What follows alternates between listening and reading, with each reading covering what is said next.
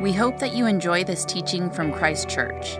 This material is copyrighted and no unauthorized duplication, redistribution, or any other use of any part is permitted without prior consent from Christ Church. Please consider donating to this work in the San Francisco Bay Area online at christchurcheastbay.org. Good morning. My name is Beth Todd, and I'm a part of the Oakmore community group. A reading from the Acts of the Apostles, chapter 9, verses 1 through 18.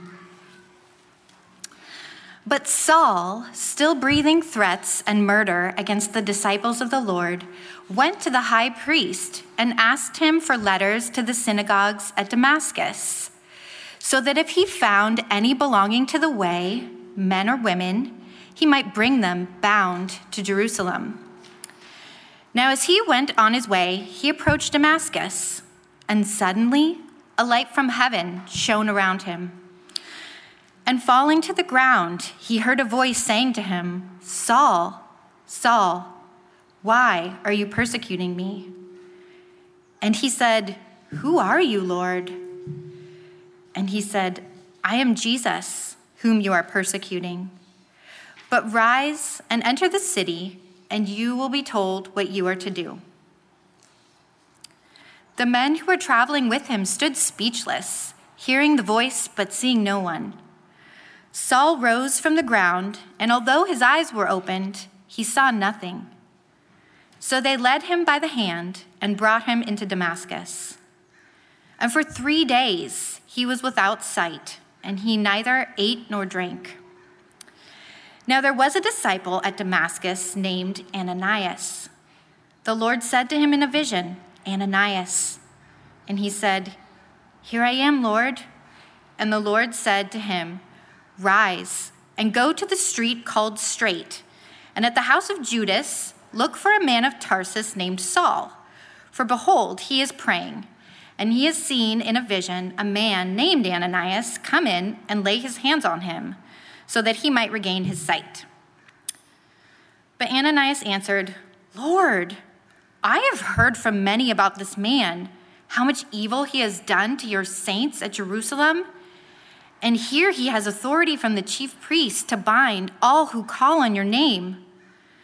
But the Lord said to him, "Go, for he is a chosen instrument of mine to carry my name before the Gentiles and kings and the children of Israel. For I will show him how much he must suffer for the sake of my name." So Ananias departed and entered the house. And laying his hands on him, he said, "Brother Saul, the Lord Jesus, who appeared to you on the road by which you came, has sent me, so that you may regain your sight and be filled with the Holy Spirit." And immediately something like scales fell from his eyes, and he regained his sight. Then he rose and was baptized, and taking food, he was strengthened. This is the word of the Lord. Thanks be to God. Well, thank you, Beth, for that scripture reading. Good morning, everyone. My name is Andrew. I'm on the pastoral staff here. It's good to be back. I've been gone 2 weeks. Not sure if anyone noticed. We were in Hawaii 2 weeks ago, and last week I got to preach at a church in Vacaville. That's part of our denomination, but it's good to be home with all of you today. So will you join me in a word of prayer before we get into the scripture? Lord God, we are coming before you on this Trinity Sunday, wanting to experience the love of the Father and the grace of the Lord Jesus Christ and the fellowship of the Holy Spirit. Would you convince us of the heights of your holiness and the depths of our sin and the overwhelming abundance of your grace toward us in Christ. Convince us of that truth, and so convince us of that truth that we can't help but be witnesses of Christ and everything that he's done, everything that he's going to do to make this world your new creation. That's what we long for, that's what we hope in, and that's what we want to proclaim. So be honored in the preaching of your word this morning, God, and I pray these things in the name of Jesus. Amen. All right, so we're in Acts chapter 9 today, and preparing for this sermon from Acts chapter 9, it took me back to an episode in my life that I'm honestly super ashamed about, super embarrassed about. It's an episode from my high school days. two of my buddies and I were out running. We were on the cross-country team, and we were off campus running, and we were running by this local Catholic school. And it was around the time when this Catholic school was letting all the students out. So there are students coming out of this Catholic school. We were running there, and some of these students from this Catholic school started jeering my friends and I. Now, one thing you need to know about where I come from is that I grew up in a very, conservative, evangelical, Protestant tradition of a church and a private Christian school. And so what I was taught in this church and school was that, Roman Catholic Christians maybe actually weren't really Christians. They believed a different kind of theology of salvation than we did. And so I took that. And as we were getting jeered by these Catholic school students, I said something that I still think about, at least once a month. I said, "You're all going to hell." I said that to them as they were jeering at us. I said, "You're all going to hell." And I said it with a smile on my face. And also to the amusement of my fellow Protestant buddies. And when I think about this shameful moment in my life, my immediate temptation is just to excuse my immature high school self, right? But no matter how I slice it, I can't get around, the tribal and dogmatic malice that was in my heart. And the way that I used even the beautiful Protestant doctrine of salvation by grace through faith alone as a tool. I used it as a tool for my own superiority. Even if what I yelled back was true, and we don't have time to get into that, it's quite complicated, but even if what I said was true, that I told other human beings made in the image of God that they were going to hell, and that I said it with a smile on my face and delighting in my own religious supremacy.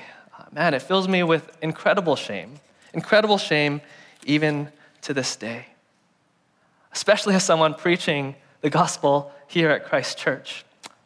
But as someone who will soon be ordained, unless Jonathan changed his mind after hearing that story, or the elders, as someone who will soon be ordained in the next couple of weeks, ordained as a minister of the gospel of God's grace, I hope this story goes to show you, much like Saul's story here in Acts chapter 9 today, not just the depths of the sinful heart, but the heights of God's gracious heart, and that God can truly use anyone as his witness to testify of his grace and his mercy and his radical inclusion, even those who previously weaponized his truths for their own evil ends. Now, if you're new at Christ Church, we've been going through the book of Acts, and we're considering what it means to be witnesses of Christ, the crucified and risen Christ, to the ends of the earth. And we've been seeing how when Jesus told his early church that you will be my witnesses to the ends of the earth, man, he really, really wasn't kidding. And we cannot miss how crazy it must have been for the early church to see the Spirit of God crossing all kinds of religious and social and cultural boundaries, so much that it was like, man, is there anyone whom God's Spirit won't reach?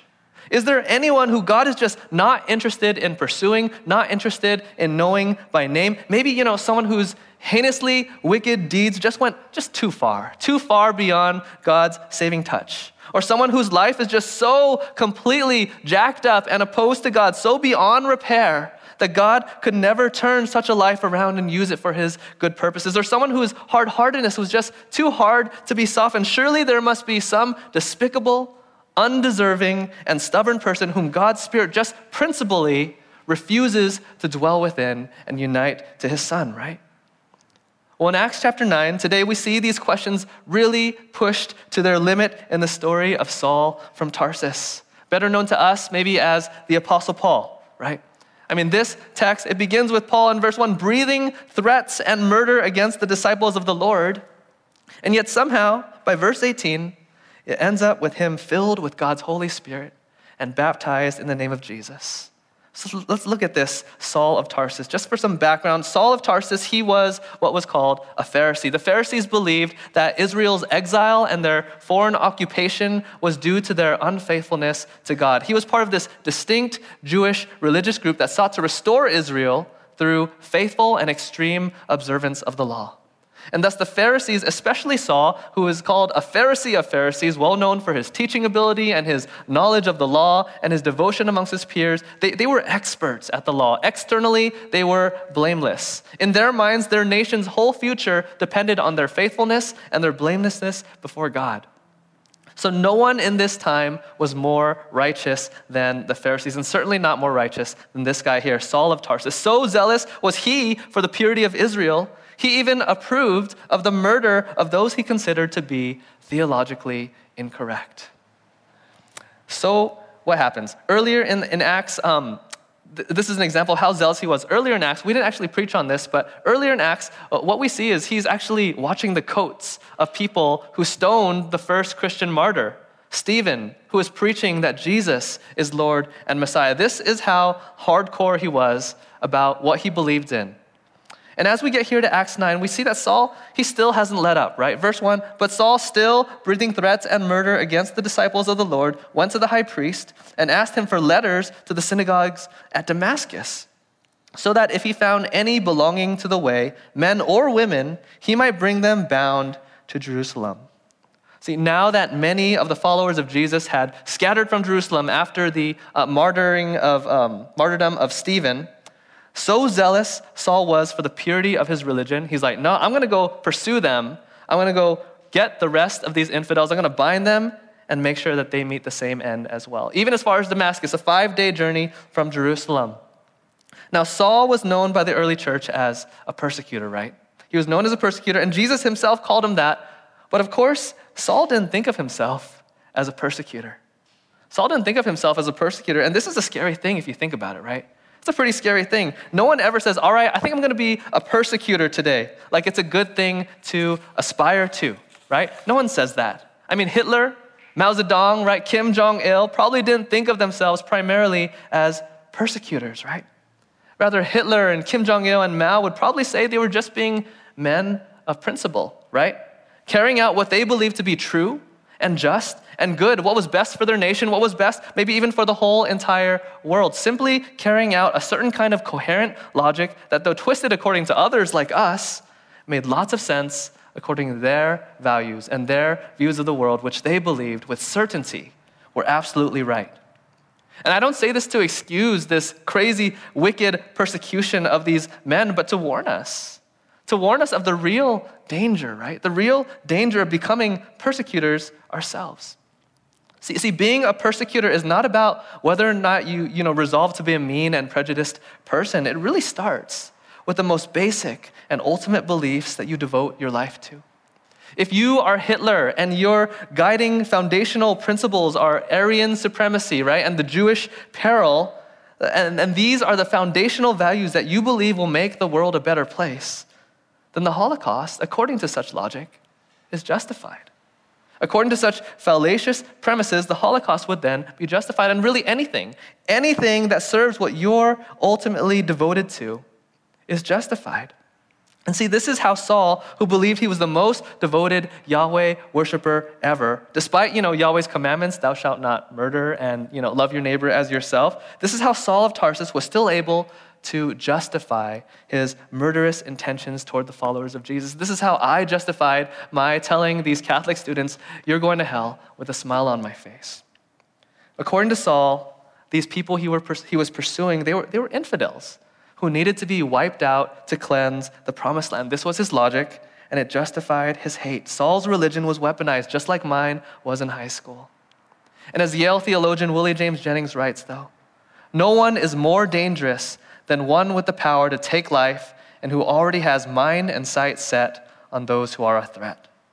Such a person is a closed circle relying on the inner coherence of their logic.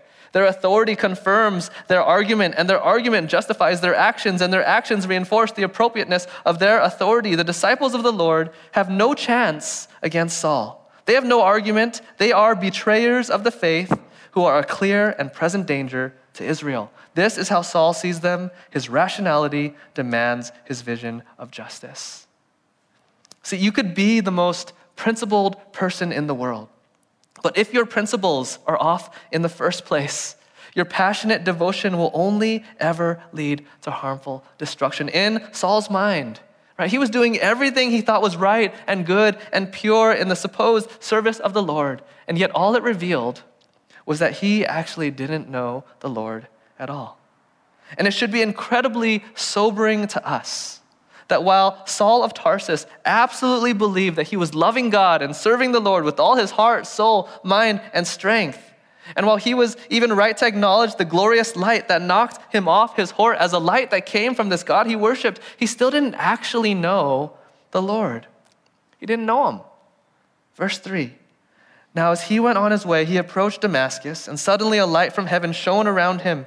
And falling to the ground, he heard a voice saying to him, Saul, Saul, why are you persecuting me?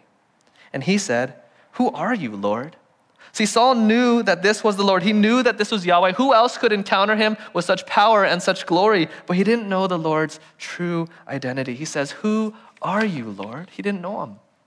And get this, the Lord answered. He said, I am Jesus, whom you are persecuting. And man, we have to understand how mind-blowing this must have been for Saul to hear, right? He was so sure that this was the Lord getting his attention. Yet this Lord was the same Jesus that he detested and whose followers he committed his life to destroy. It's a huge shocker, a paradigm-shattering revelation. Jesus, the crucified man from Nazareth, the one who rejected so many of the traditions that my people, the law-abiding Pharisees, gave to the people. The one whose way I've been trying to exterminate from Israel. How could this be? How could the Lord Yahweh be a crucified man from Nazareth? And how could I and the rest of the Pharisees, experts in the law, how could we be so wrong about so much? In this moment, Saul realized that the God he thought he knew, the God he thought he served, was not the God he wanted nor expected. And an application question for us today, Christ Church, is could it be that many of us are actually searching for, many of us are actually devoting ourselves to a God that we want to believe in, rather than the true Lord revealed to us in Jesus Christ? Could it be that the God we're either looking for or think we're serving is simply one made in our own image, a God who fits in our box, right? And sure, as people made in the image of God, we should definitely have many things that resonate with us about this God. But if we also believe in sin, if we believe in the fallenness and brokenness of our world and the fallenness of our head and our hearts and our hands, then if we are looking for or giving ourselves to a God who never disagrees with us, never rubs us the wrong way, it is quite likely that we are not worshiping the one true God who made us in his image, but a God we've crafted after our own images. And this is called idolatry. And if you don't think this is such a bad thing, I'm here to tell you that a God crafted in your image, a God crafted in my image, is no real God at all. And certainly not the kind of God that can save and deliver us in any meaningful way, right? For to create a God in our own image is basically to equate ourselves with God, but that puts us where? It puts us back at square one. If I am my own God and my only hope for salvation is thus myself, man, I'm in huge trouble. I'm in huge trouble. But if the God who called out to Saul and knocked him off his horse with a blinding light, if that God is my God, then even if my butt is sore from falling off a horse, even if my ego is sore from being so wrong and so blind about so many things in my life, then perhaps this God might have something better for me than anything I could come up with myself. And this is the gospel, right? This is the gospel that it is quite possible, even likely, that we are running the wrong way to the detriment of ourselves and of others, but that we can never outrun the grace of God or escape his good purposes for our life. And this is the gospel. And through this encounter, Saul, he was just beginning to be acquainted with the truth that though he had been terribly wrong about so much, the true Lord, Jesus Christ, knew the way to restoration and wholeness for Saul. And that's why Saul says, according to the conversion account he tells in Acts 22, after being knocked down, blinded, and hearing the name of Jesus, Saul says, "What shall I do, Lord? What shall I do, Lord?" And I love this little detail because check it. Saul began on the road of repentance without having all the answers. But he just says, "What shall I do, Lord?" He knew enough to begin asking the right questions of the right Lord. He didn't know exactly how Jesus could be Lord, but that Jesus was Lord was unmistakable to him now. And though not having all the answers, but somehow knowing who the true Lord was, he just began to bow the knee and say, "What shall I do, Lord?" To which Jesus replied in verse 6, "Rise, enter the city, and you'll be told what you are to do." So Jesus doesn't even tell him that much. He really just tells him, "Hey, I'm going to tell you later. Just get up and go into the city." And Saul, he just goes. Blind, led by the hand, he waits 3 whole days, right? I mean, this guy, it's just crazy. Just imagine those 3 days without hearing what's in store for him. He's just obeying the Lord Jesus. I'm going into the city. He's fasting. He's praying for 3 days, hearing nothing. And this guy, right, he knew the law. Just imagine what was on his mind. He knew the law. He had the highest regard for the holiness of God and the high standards of Yahweh. And here he was realizing that this whole time he had been persecuting Yahweh rather than serving him. Maybe his mind went to the curses in Deuteronomy chapter 28, all those curses listed for the unfaithful and the disobedient, which apparently he was one of them now. In particular, Deuteronomy 28 says of the disobedient and the unfaithful, it says, "The Lord will strike you with madness and blindness and confusion of mind, and you shall grope at noonday, as the blind grope in darkness, and you shall not prosper in your ways." Wow, this was him, right? Isn't that him? This was bad. It was really bad. Saul knew he was in deep water. And he knew, according to Yahweh's holy and righteous law, he deserved nothing but the curse. So without knowing all the answers or what would now happen, he did the only thing he knew was right to do. He bowed the knee to Jesus as Lord and simply asked, "What shall I do now, Lord?" His only hope now as the persecutor of Yahweh was the radically gracious and merciful inclusion of Yahweh. Now we're going to see what happens next, but I want to turn our attention to another character who doesn't get talked about that much here in the church, but if you think about it, it's quite an integral figure in church history, and that is Ananias. Unlike Saul, Ananias was a faithful follower of Jesus. You can see him kind of as a foil to Saul. He had a vision too, right? Just like Saul, he had a vision, but this guy, he knew exactly who he was talking to. When his name is called Ananias, he doesn't say, "Who are you?" He says, "Here I am, Lord." He has a deep, personal, intimate relationship with God. But then God asks him to go and do something crazy, right? Something pretty crazy. Go to this stranger you've never met before, but who you've heard about, and who you've heard is extremely dangerous, and this guy who's come to the very city who to bind you and to murder people like you. Why don't you go over there and go lay your hands on him so that he will receive his sight back, and so that he can receive the greatest power, the greatest honor imaginable, so that he can be filled with the power of the Holy Spirit. And Ananias is understandably reluctant, probably just as confused as Saul was. Like, "God, don't you know who this guy is? How much evil he's done? How much evil he's planning to do? He's against us, God, and therefore he's against you." Oh. But do you see what's happening here with Ananias' reluctance? Why, God, why should I help the other team, the evil team? Ananias too is tempted to fall into his own tribalistic logic, a logic that doesn't recognize the radically gracious inclusion of God. But praise God, right?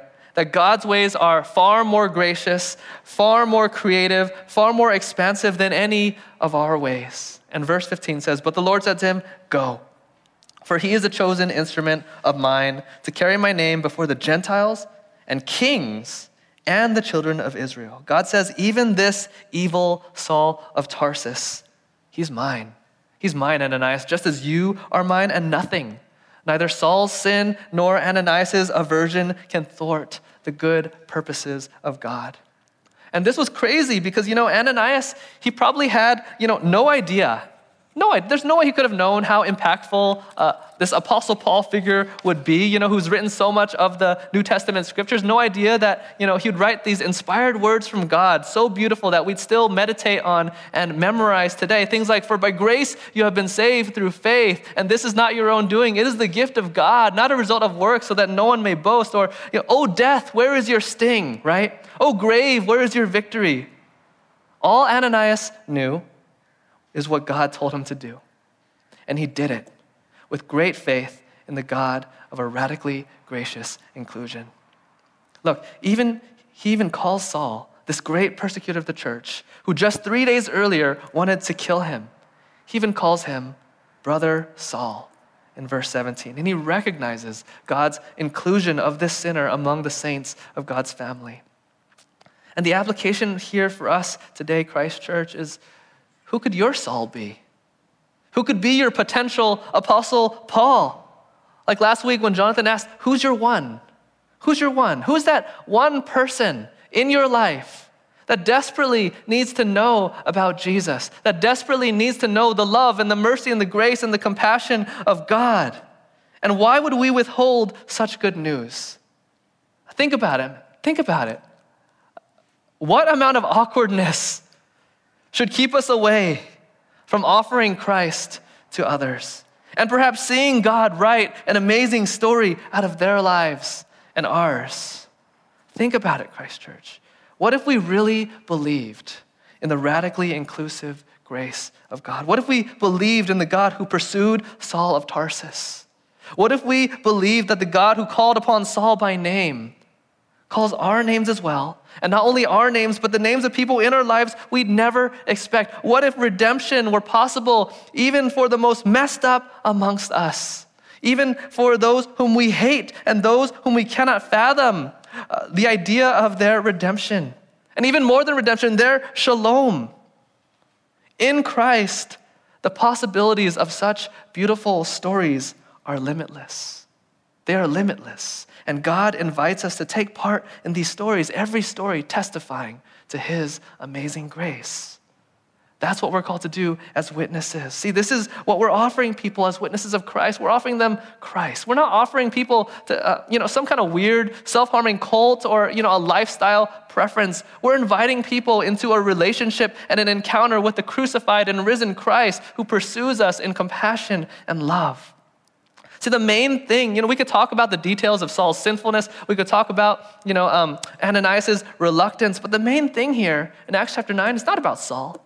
It's not about Ananias. The main thing here is the compassion of Christ. It's Christ's compassion that won Saul's heart and turned this persecutor of Christ and his church into perhaps the greatest missionary and theologian of the early church. It's Christ's compassion that expanded Ananias' horizons and allowed him to play a part in the incredible salvation story of Apostle Paul. Christ's compassion is what we bear witness to. And it's a reality that wins people all by itself. Even in spite of my lips and my life, it wins people all by itself. I have the easiest job in the world. I get to sell Jesus, the grace of God, the gospel. Yeah, Ananias, he played an important role in this story, but the most important role was played by the compassionate Christ. If you don't see this, you're missing the main thing, the whole point of the Christian faith. You're missing the gospel. Notice how tenderly Christ beckons Saul, this persecuting murderer. He doesn't say, murderer, murderer. He doesn't say, fool, fool. He doesn't say, self-righteous Pharisee or imbecile, imbecile. He doesn't even say, stop, you're hurting me. He doesn't try to explain why what Saul is doing is wrong. He simply asks a question. He merely says, Saul, Saul, with a personal and intimate tenderness. And then he simply asks a question, why are you persecuting me? No accusation here, just a gentle question that will forever change the life of Apostle Paul. And notice, he doesn't say, why are you persecuting them? He says, why are you persecuting me? And we cannot miss how incredibly profound this was for Saul to hear. What do you mean I'm persecuting you, Jesus? Don't you mean I'm persecuting your followers, your disciples? Well, what Jesus is saying here is, Saul, don't you see? Don't you see that so intimate is my bond? So intimate is my union with my people. So near am I to them that what's theirs is mine and what's mine is theirs, and I am in them and they are in me. This is the radically profound doctrine of union with Christ, by which Paul would later say things like, I have been crucified with Christ. It is no longer I who live, but Christ who lives in me. Or that we've been raised with Christ and even seated with him in the heavenly places in Christ Jesus. Jesus was subtly introducing Saul to a faith unlike any other. Without at all compromising his divine nature, God covenanted to unite his very self with fallen and finite and frail human beings for their good, that they might share in his glory, partakers of his glory. See, every other faith either unites creator and creature by minimizing the distinction, or it eschews the possibility of union because of the creator-creature distinction. It says it's not possible.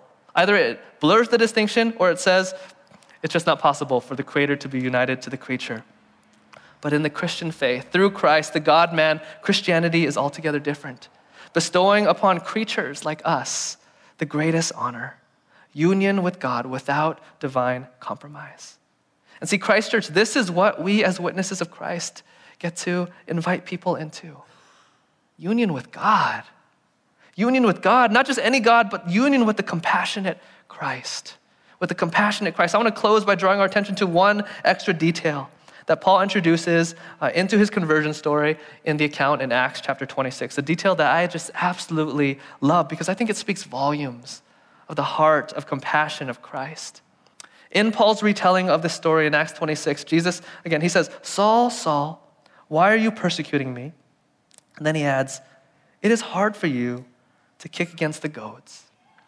And I love how this so beautifully demonstrates the heart of Jesus. For even here in mentioning Saul's persecution of himself, Jesus' primary concern is not the persecution of his own body, but his preoccupation is Saul's self-harming kicking against the goads. And goads are these sticks with sharp pointy edges used to goad and herd livestock. The image here is of an ox, not wanting to be led in the right direction, but futilely and unnecessarily kicking at these prickly things, harming itself to its own dismay and to the dismay of its master. See, Jesus is a compassionate Lord. He does not delight in seeing us bloodied by the goads. And so we have to understand that bearing witness to Jesus is not a mere indictment. It's not merely a challenge to make people change. It's really an invitation. It's an invitation to a better and less painful way. Jesus says, "My yoke is easy and my burden is light." In reality, Jesus can't stand to see us pierce our feet by kicking at the goads, because he's a compassionate Christ. He doesn't want to see us bloody our feet by kicking at the goads. And why? Because he already came to have his feet pierced in our place on the cross.